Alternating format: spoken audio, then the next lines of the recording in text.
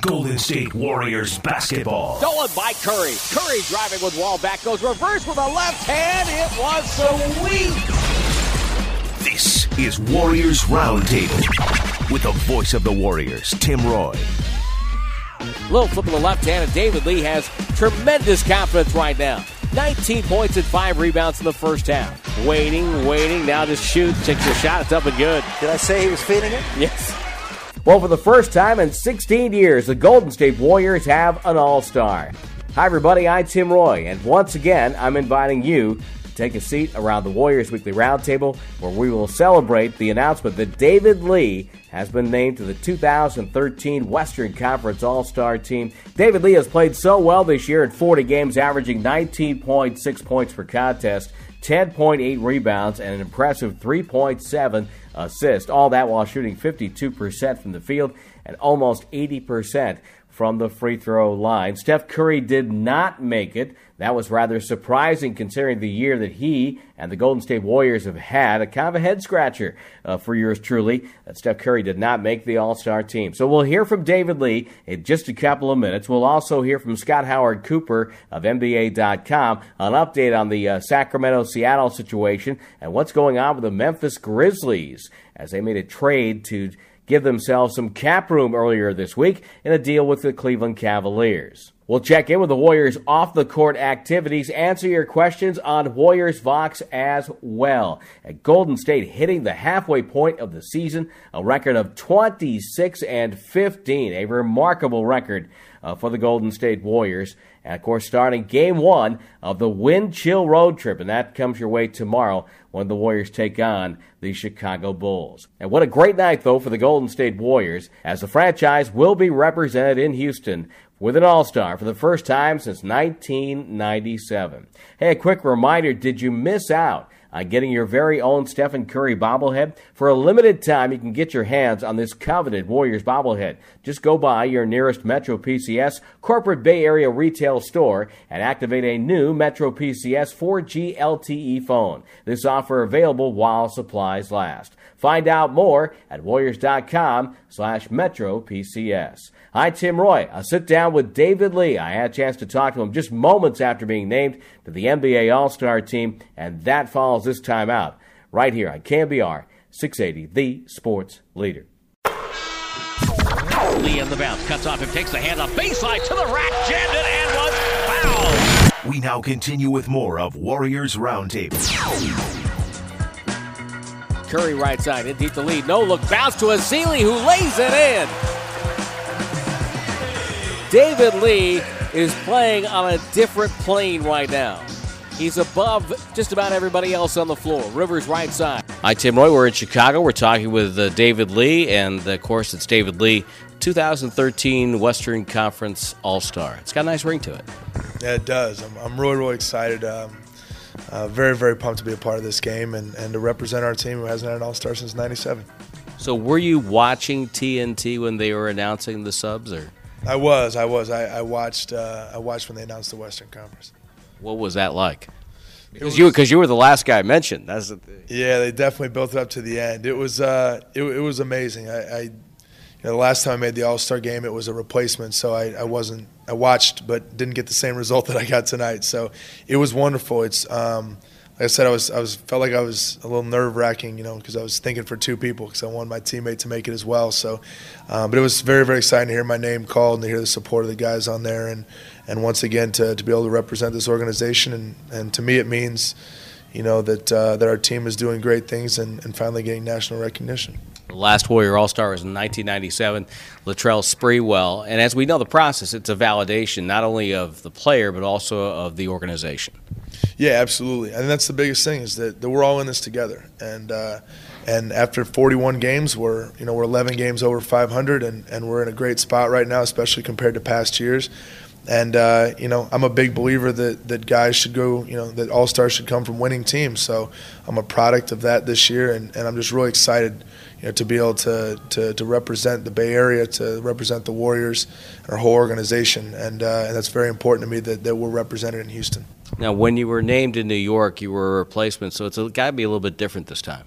No question. Also, we weren't a winning team, so I think it was an all-star game I made strictly kind of off my numbers and individual play, and it doesn't have the same feeling. As I said earlier, and it really means a lot more that one of the main reasons is because our team is winning ball games, and we're going towards our ultimate goal, which is a team goal, and that's making the playoffs.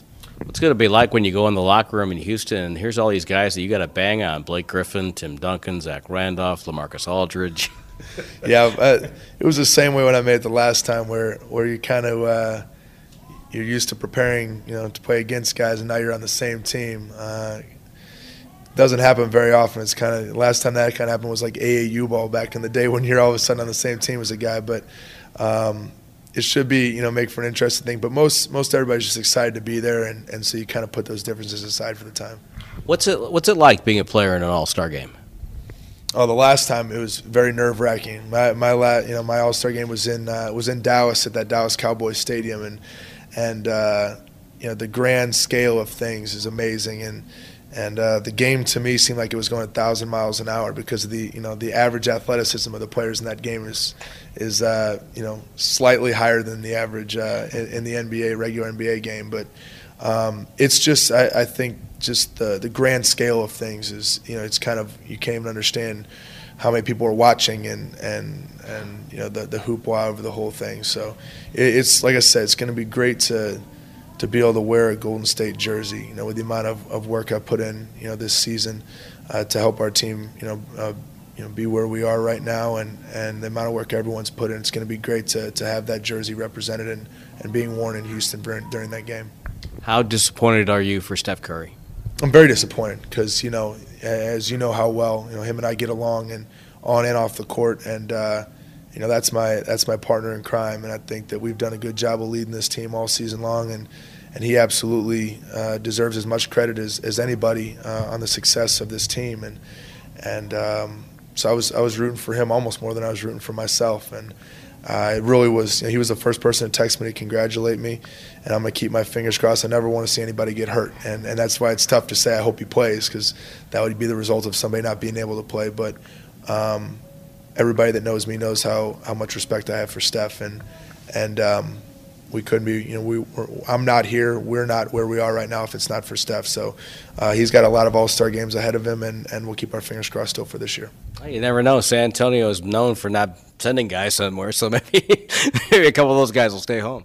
Yeah, we'll see. We'll see. Like I said, I never want to see anybody get hurt, but Steph deserves to be an all-star, and for the reason that I deserve to be an all-star, and that's that our team is winning and our team's in a great spot right now, and so we'll keep our fingers crossed. I know that you guys expected to have a good season. Did you expect to be this good at this juncture without Andrew? Without Andrew, absolutely not. I think if you would have asked me honestly, I would have said we could be a couple games above 500. We could be in that 7 or 8 spot right now, but to be 11 games above 500, to have beaten some of the teams we've beaten, I'm not sure anybody could have expected that, even the most positive person.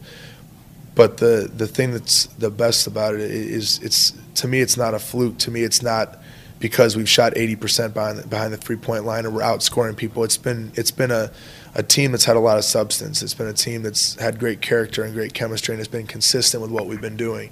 And it's from the front office to the coaching staff on down to the players. We've gotten contributions from everybody. We're starting 2 rookies. We've had a lot of things that normally don't translate into a lot of victories, and we've made them our strengths, and that's what's been so rewarding about how our team's played. Yeah, there's a certain resiliency about this team, and I'll be from my perch on high there. Go down, I guess we'll miss a couple of shots and consecutive possessions, and I'll look up, and they're still down only 4. It's an amazing little resiliency, and it starts on the defensive end. No question. I think we've set a record in this year in saying how many times we've said after the game, well, last year's Warriors would have lost this one.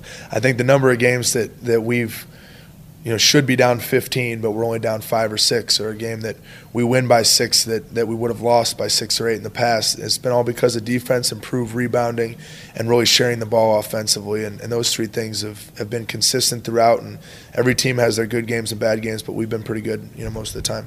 2 final questions for you. Your thoughts on this road trip, the wind-chill road trip? Yeah, the wind-chill road trip. It's going to be a cold one, but I think that our team's proven all season long that we've really bonded together on the road, and that's why we had such a good road trip last month, and why we're going to continue to have good road trips. Is defense travels well, and so does rebounding, and so does the way we play ball. So we have 4 tough teams, and we're going to have to take them one game at a time. But I think we're excited to come get some victories on this trip. And finally, who are you looking forward to sharing this the most with? I think my family. My family. It's always great to call mom and dad and my sister and talk to them about this. But because I'm doing this on a winning team, because I'm an all-star of a winning team, I think that everyone shares in this, and the whole organization from top to bottom. And it once again, I think, speaks to how we're finally getting some national recognition because we're winning ball games. So it's going to be awesome to share that and have all the guys know that they've been a part of it. Well, congratulations. You deserve it. You've worked so hard. You played so well this year, and it's an honor, well-deserved. Thank you very much. So there's my conversation with David Lee, Golden State Warriors All-Star, the 2013 Western Conference All-Star team to play in Houston. But Steph Curry did not make it, which was very surprising when you consider the number of bigs that are on the Western Conference team. Let's go back to the TNT broadcast where they announced the All-Star selections just a few hours ago. And here are the reactions of some of the panel, Charles Barkley and Kenny Smith and crew, about Steph Curry not being selected to the Western Conference All-Star team. I am so hot right now, Ernie. I can't – for them to leave Steph Curry off that team, it's a joke. It's a flat-out joke. Them coaches, man, I really am so angry right now. I can't wait to get on TV tonight and blast their ass. Well, you're on TV right now. No. I'm talking about when I can go on and on and on. Okay. For Steph Curry not to make that team, this is just a flat-out joke. Hey, I said David Lee should make the team, but for Steph Curry not to make that team is just a joke. And David Lee might be the all-star, but the most valuable on that team is Stephen Curry. They can't be in the position they are without Stephen Curry. It's impossible for that team to be there. So that's what's kind of interesting. Yes, he's the all-star, and he has the numbers to back it up. 21 points, 7 assists, number 3 in the league in three-point percentage for a team that's 26 and 15. They would not be 26 and 15. We saw what that team was when he's hurt. That team, and they had Monte Ellis at that time. That team cannot even make the playoffs or be near sniffing the playoffs without him. So that was tough. So you can see it's not just the Bay Area and Warrior fans who are a little disappointed that Steph Curry did not make the Western Conference All-Star team. Certainly you would have to think that if there is an injury, that Steph would be named to replace another Western Conference player. It's time to drive for 5 with Kia. Purchase or lease a 2012 or 2013 Kia vehicle, and you'll drive home with 2 tickets to 5 Warriors home games. For complete details, including a list of participating Bay Area Kia retailers, go to Warriors.com/Kia. Hi, Tim Roye, and the Warriors Weekly Roundtable continues after this timeout on the Golden State Warriors Radio Network.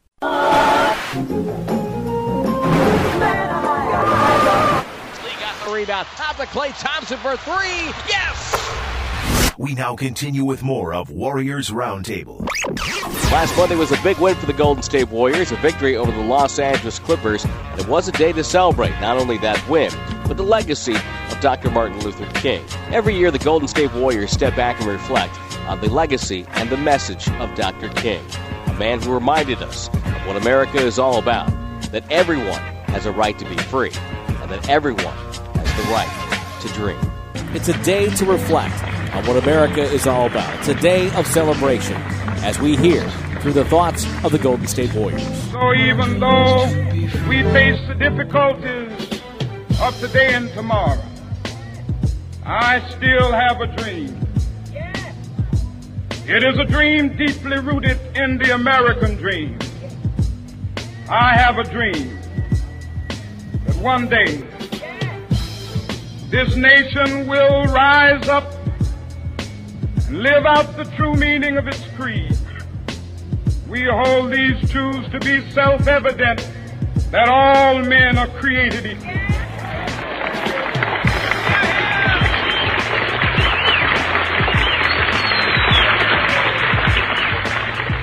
I have a dream regardless of your skin color, your sexual orientation, anything that might be seen as odd or different about you, that it shouldn't be a crutch. That it could be something that defines who you are, and that you should embrace it. And we shouldn't be as judgmental about certain things. And everybody should have an opportunity to do whatever they want in this world and be able to achieve anything.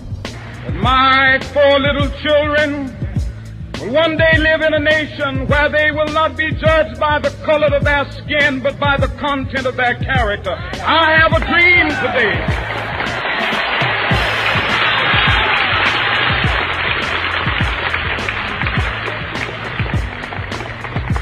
It touches so many people, and not just for people of color, but he wanted equality for everybody. For one person to have that voice to bring so many people together, it's just a tremendous thing that he had going. I have a dream that one day right there in Alabama, little black boys and black girls will be able to join hands with little white boys and white girls as sisters and brothers. I have a dream today.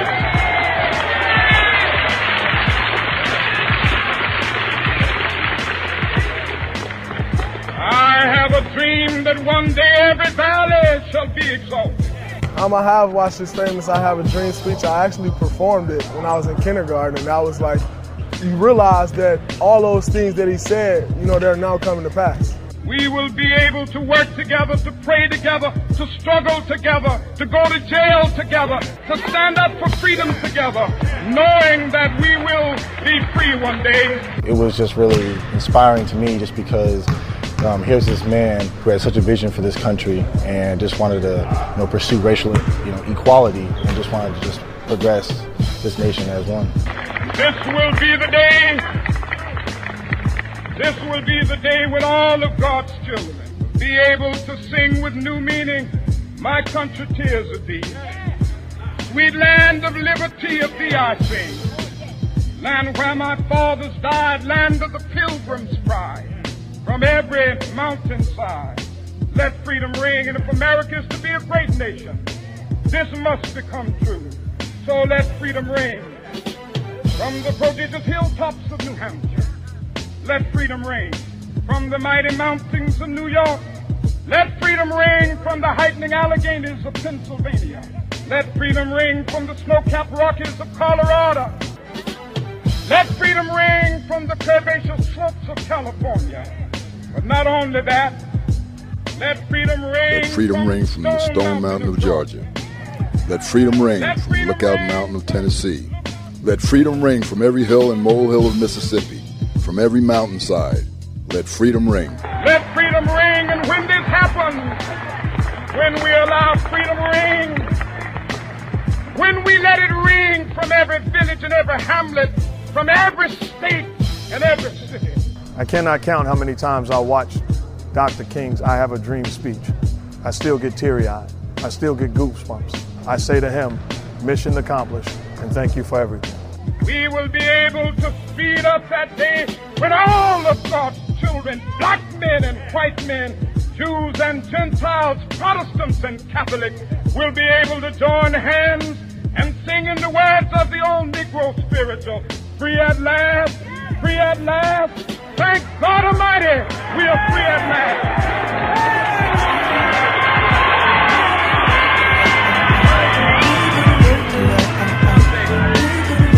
I have a dream. I got a dream.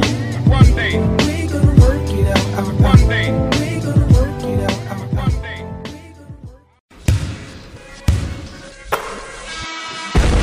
Shoots over him. It's up and good. Harrison Barnes can feel it right now. We now continue with more of Warriors Roundtable.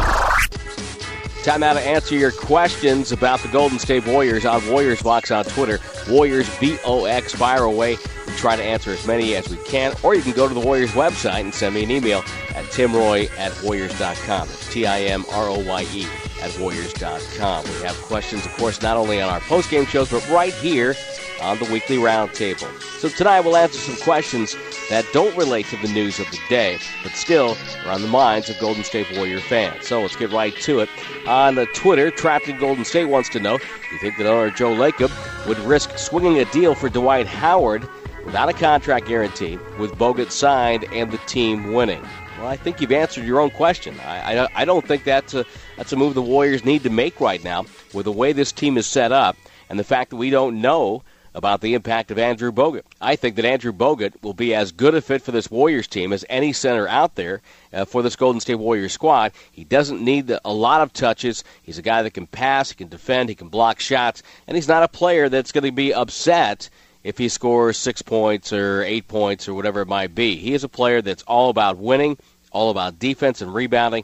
I think he's going to fit. So I don't think the Warriors are going to be in that conversation for Dwight Howard. Bliss M98 wants to know, who do you think the Warriors will play in the playoffs? Well, of course, we've just hit the halfway point of the season, so there's still a whole entire second half yet to play. So you really don't know. I think it looks good right now for the Golden State Warriors as far as playoffs are concerned. They have shown no sign of a real drop-off in level of play. And what does that tell you? Well, it tells you that this first half was not a mirage, that I think barring injury or barring something catastrophic, that Golden State will continue to play this good, strong level of play for the rest of the year. So it's really not fair, though, because you don't know how Memphis will play in the second half of the year. How will the Clippers play? Oklahoma City, San Antonio, what injuries are going to occur in the second half of the year? How are the Denver Nuggets going to handle all those home games they have upcoming? There are a lot of factors in play right now, Bliss, but I think the Warriors are in the playoff mix.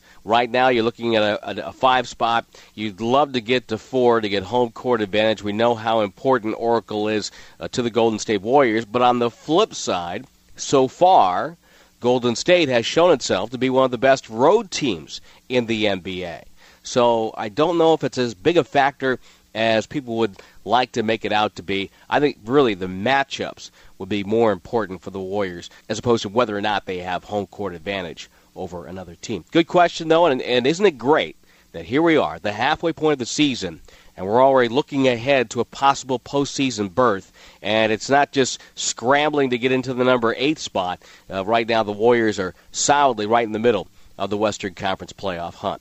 Of course, what would Warriors Vox be in this season of 2012-2013? Without a question about Andrew Bogut. Spencer wants to know, when is Andrew Bogut returning? The million-dollar question surrounding the Golden State Warriors season. I think Mark Jackson summed it up this Monday on the Martin Luther King holiday when he was asked about Andrew Bogut before the game. I look forward to the day he's in uniform.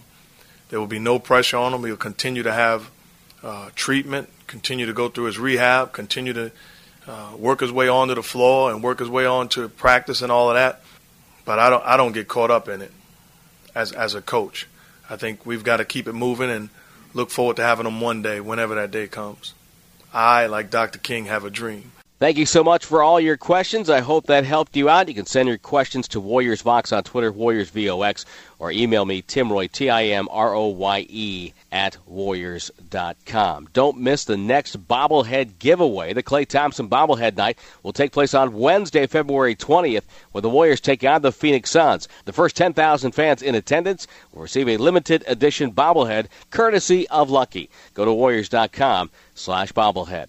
We continue on the Warriors Weekly Roundtable. Scott Howard Cooper of NBA.com stops by to give us his thoughts on the rally held by Sacramento Mayor Kevin Johnson earlier this week in a bid to keep the team in Sacramento. The trade by the Memphis Grizzlies that got rid of some salary, which will make the Grizzlies more viable in years to come. That and other around-the-league topics when we continue on the Warriors Weekly Roundtable on KMBR 680, the sports leader. Up and good. David Lee getting to wherever he wants to go on the floor and knocking everything down. We now continue with more of Warriors Roundtable. The Warriors Weekly Roundtable continues. I'm Tim Roye. Always a pleasure to welcome in from NBA.com Scott Howard Cooper and longtime scribe who has covered the NBA for years and years and never behind the curve as far as stories go. And Scott, a pleasure once again to have you on board, and we have lots of things we can talk about. Great as always to be with you. First of all, let's set the stage what's happening in Northern California. Here's how it sounded on the Tuesday in Sacramento when Mayor Kevin Johnson, former Cal standout, former NBA star, held a press conference announcing that Sacramento is not going down without a fight. The folks in Seattle don't celebrate too early. And because we as a community, we've had the emotional roller coasters. It's hard and it's tough. And I would hate for them to be misled. And at the end of the day, if they don't get a team in the time frame that they want, it's going to be very hard. And I just say to the fans of Seattle, be cautiously optimistic, be smart, but this isn't about our city against their city or one mayor against another mayor. We have something that's ours. We want to keep it, and we're going to do everything we can to make Sacramento the final resting place of the Sacramento Kings. Scott, a lot of it almost had the feel of a little bit of a pep rally there yesterday, didn't it? Well, it definitely had the feel of a pep rally. The announcement was a bit of a boost for people in Sacramento, but certainly nothing significant in the really big picture. And when you're talking about putting together a deal for hundreds of millions of dollars, to have 19 people come up at $1 million each. After the press conference, they added one more, so they're at 20 people for about $20 million. That's obviously a very small fraction of what they need to get to. That was the first step. Kevin Johnson said he hopes by the end of this week and certainly by sometime next week at the latest to have the big money guy announced, and then we'll really know what's rolling. It seems like they're trying to almost go step by step just to keep the buzz going. Do you think they have a shot at getting to the point where the league would say, you know what, there's enough money there to keep the team in Sacramento, and we're going to say no to the Seattle deal? Because obviously, it's almost like an instant replay review. The call on the field is they've sold the team to Greg Hansen. Now is there enough evidence on the other side to overturn that? The problem is, I don't think that the real issue is can Sacramento get the money or can Sacramento get an arena. I think the answer to both of those questions is yes. The biggest problem for Kevin Johnson and the Sacramento operation is who's sitting on the other side of the ballot. You're asking people not only to vote in favor of Sacramento, which the Board of Governors can certainly do, but you're asking them to, in the process, vote against Seattle. And that's where it gets to be in a real long shot for Sacramento. The Seattle bid has everything that a league could want. The deep pockets of an owner, going into a market with a proven history of backing sports. The passion is obviously there for the return of the NBA. Rename them the Supersonics and put them back in the green and the gold. There's a new arena that is ready to go. There is the Seattle bid checks all the boxes. And that's the real problem for Sacramento right now. Isn't what Sacramento's bid looks like, it's what Seattle's bid looks like. That's what Sacramento has to beat. It needs to go to the Board of Governors and drum up some sympathy and say, hey, I know you got what basically looks like an ideal opportunity here to get back into Seattle, a big market with international corporate backing. But you know what? We've been good for the NBA for a number of years. Give us some sympathy and stick with us. And I guess also, too, there's some financial considerations involved, I believe, too, right? Because if they move to Seattle, there is a relocation fee, and the owners get a cut of that, right? There's always financial aspects involved, yes. There's no question. And when we talk about why the Seattle bid looks so appealing to the owners, there is that relocation fee, but also the money that could potentially be coming in for the next 10 or 20 years. The owners certainly will be looking at that. When the relocation committee does its research, I suspect that one of the things it will be noting is the potential economic impact of being in a market the size of Seattle versus a market the size of Sacramento. And again, that's a problem for Kevin Johnson and his group. It's not an anti-Sacramento thing, but it's another pro-Seattle aspect that will certainly be considered. Scott Howard Cooper, NBA.com, is our guest. I'm Tim Roye. Now let's move on to other aspects here in terms of the NBA. And what do you see is happening with the Memphis Grizzlies right now? Because they just made a trade that's very lopsided, but it also has to tie in with the salary cap. They cleared enough salary that they're able to get away from the luxury tax, which has obviously been a goal. What we don't know is whether this is the end of their dealing. There was a great deal of conversation between the Grizzlies and some other teams around the league in the last couple of weeks, primarily involving Rudy Gay. And there was some conversation about, well, it's clearly a money move the Grizzlies were trying to make. And some people are now saying that they don't need to do a Rudy Gay deal because they got under the luxury tax, so that's going to save them a large chunk of change. There was a different school of thought, though, among some teams that I had talked to, and that was maybe the Grizzlies' new ownership and new management team thinks that they have a good team but not a great team, and that if they may feel like this team is good enough to be among the top 4 or 5 in the West, but that they want to challenge to be the top 1 or 2, and therefore a legitimate threat to win the West and get to the finals. And so maybe they're looking at Rudy Gay offers as a way to improve themselves actually on the court. So there is some doubt whether this is or is not the end of the Grizzlies' conversations. And I think it's interesting they've got a lot of issues going on down there because Lionel Hollins obviously is in the final year of his deal. But yet they're still right there. They're still poised to make a title run.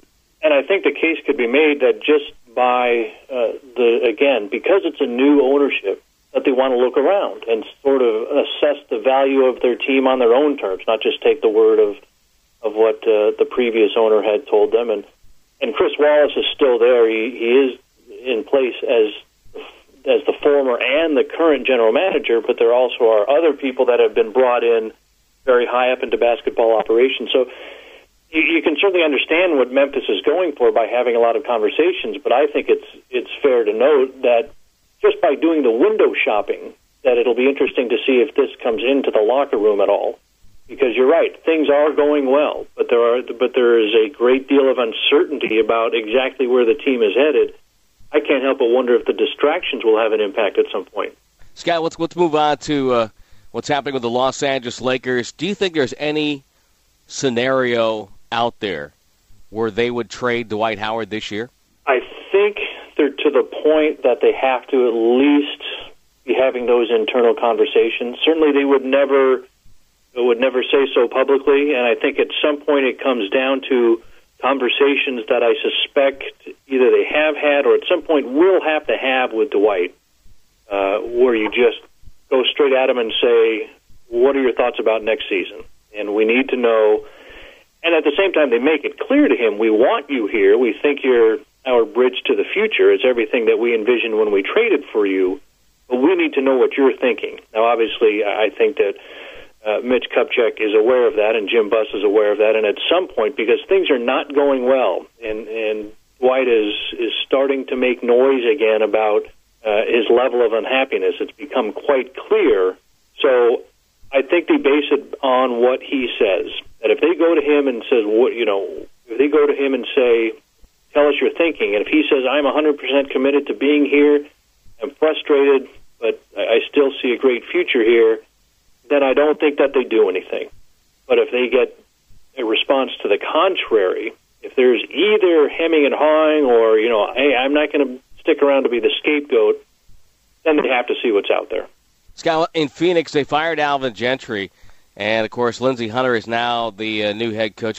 It was kind of sad in one sense that Dan Marley is out as an assistant coach for the Phoenix Suns because he's really one of the last connections they have there to some of their best years. It's probably a symbolic thing more than anything, because if you're the number 2 or number 3 assistant coach and you decide not to come back, I think that's something that most organizations can overcome. But if he doesn't come back and Elston Turner then also doesn't come back, you've just fired your coach. There's a great deal of uncertainty about the front office situation, who's still going to be around. It just looks really bad. And that's not and actually it is in the standings, of course, but I think everybody knew that it was going to be a difficult year. But there's just this sense that everything is unraveling now. And you're right, it's important that it's Dan Marley because he is such a popular figure down there. He's been associated with the team for so long. So I think it's a big deal in that regard. It's just that there's this sense of everything coming off the rails in Phoenix, and in a hurry. I mean, this has all been very, very sudden.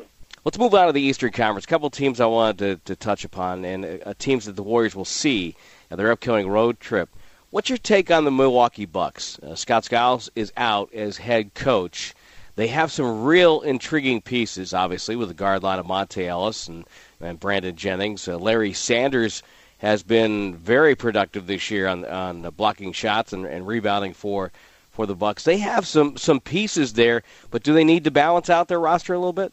Yeah, it's obviously not a complete roster. I would also say let's give it a little time to see how things play out over the long term for the Bucks. It's not unusual anytime there's a coaching change that there's this burst of energy that comes with hearing a new voice. If they can maintain this for a long time, then I think they've got something. Otherwise, it's just a middle-of-the-pack Eastern Conference team, which doesn't get you much. You do have some pieces, obviously a lot of potential. There's some uncertainty what's going to happen with Brandon Jennings as a free agent over the summer. How deep will the Bucks go to match an offer to keep him? I know that Milwaukee feels like they've got some good possibilities there because when you look at the offense of Jennings and Monte and the defense of a guy like Larry Sanders, and they're very high on what rookie John Henson can do over time once he adds some weight and gets some experience. But right now, until proven otherwise, this is a team that is not making any serious inroads into the top. Now, you could say it's a success if they do make the playoffs, and that is a good thing. But obviously the goals are for something more than just getting into the playoffs in the Eastern Conference. And they also have a big offseason upcoming for them. Exactly. Correct. Yeah, we talked about the Brandon Jennings part. They need to make a decision on several other key people off the court. This is a pivotal offseason for the Bucks, no question. Let's talk about Chicago. Derrick Rose starting to come back, starting to get into rhythm. Do you think we'll see him by March, by April? Do you think we'll see him before then? Well, the Bulls are purposely and understandably staying away from putting a timetable on this, but there's certainly a lot of indications that it's getting closer. I don't know if we want to say soon after the All-Star break, if you're looking more the start of March. There's obviously a couple weeks difference in there, and that's not a huge deal when you're talking about a guy that could have potentially been out an entire year, and they're obviously going to err on the side of caution. They'd bring him back a couple games too late rather than a couple games too soon. But boy, when we talk about a burst of energy with a coaching change, I don't think that's anything compared to the burst of energy the Bulls would get with the return of Derrick Rose. He's obviously not going to be at 100% right when he returns, but this is a team that's been playing pretty well considering it's been without its best player. Now you add in Derrick Rose and you give him a couple, 3 weeks to sort of get his rhythm back and get his conditioning back into basketball shape as opposed to workout and practice shape. And then you've got something. If they've been able to play this well without him, I think that's a real possibility to be the number 2 team in the East come the playoffs. You know, they're 8 games above 500, and they're a team that has, to me, they're the perfect example that the old phrase defense travels, because they really aren't a great team without Derrick Rose. But I think Tom Thibodeau has it their respect. I mean, if he benches Joakim Noah, and it's not really the across the league headline that it would be in other places, because I think people say, well, Thibodeau knows what he's doing, and he's got a good reason for it. That's the key thing, Tom Thibodeau. This is why a couple years ago when people talked about the up-and-coming assistants, who are the next wave, who are the guys that people really want on their bench, his name had been mentioned for a couple years, and this is exactly why. He's done a terrific job of not only building an attitude there of defense, but also in building a lot of confidence. Because let's face it, this is a team that you say, gosh, they're without Derrick Rose. There's a lot of guys that could have taken the easy way out and say, well, gosh, we're probably going to have to try to eke by this year and scrap it together until Derrick comes back. And obviously that has not been the attitude there. Noah playing at an all-star level, and the defense, as you said, keeps them in every single game. That's been the big thing. And finally, I want to talk about Toronto for a second. They're kind of an odd team in the sense where Lowry goes down and they get better. Bargnani goes out and they win more games. It's kind of hard to figure out. Yeah, they're obviously a jumbled mess right there, and I think this season was going to be a lot about sorting things out anyway. But that's been made all the tougher because of the injuries. I think they know that they do have some good pieces there. Obviously, there's a strong belief within the organization that Valanciunas is a centerpiece moving forward. He made a big investment to get Kyle Lowry and feels like he's a part of the future. DeMar DeRozan has taken a step forward.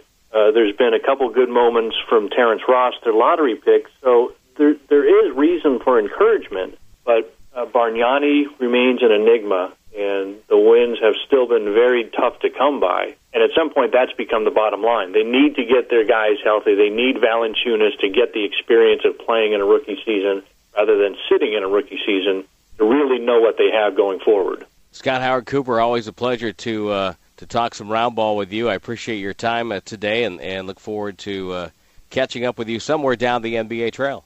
Thank you, Tim. I appreciate that. I don't believe it. I can't believe You're unbelievable. We now continue with more of Warriors Roundtable.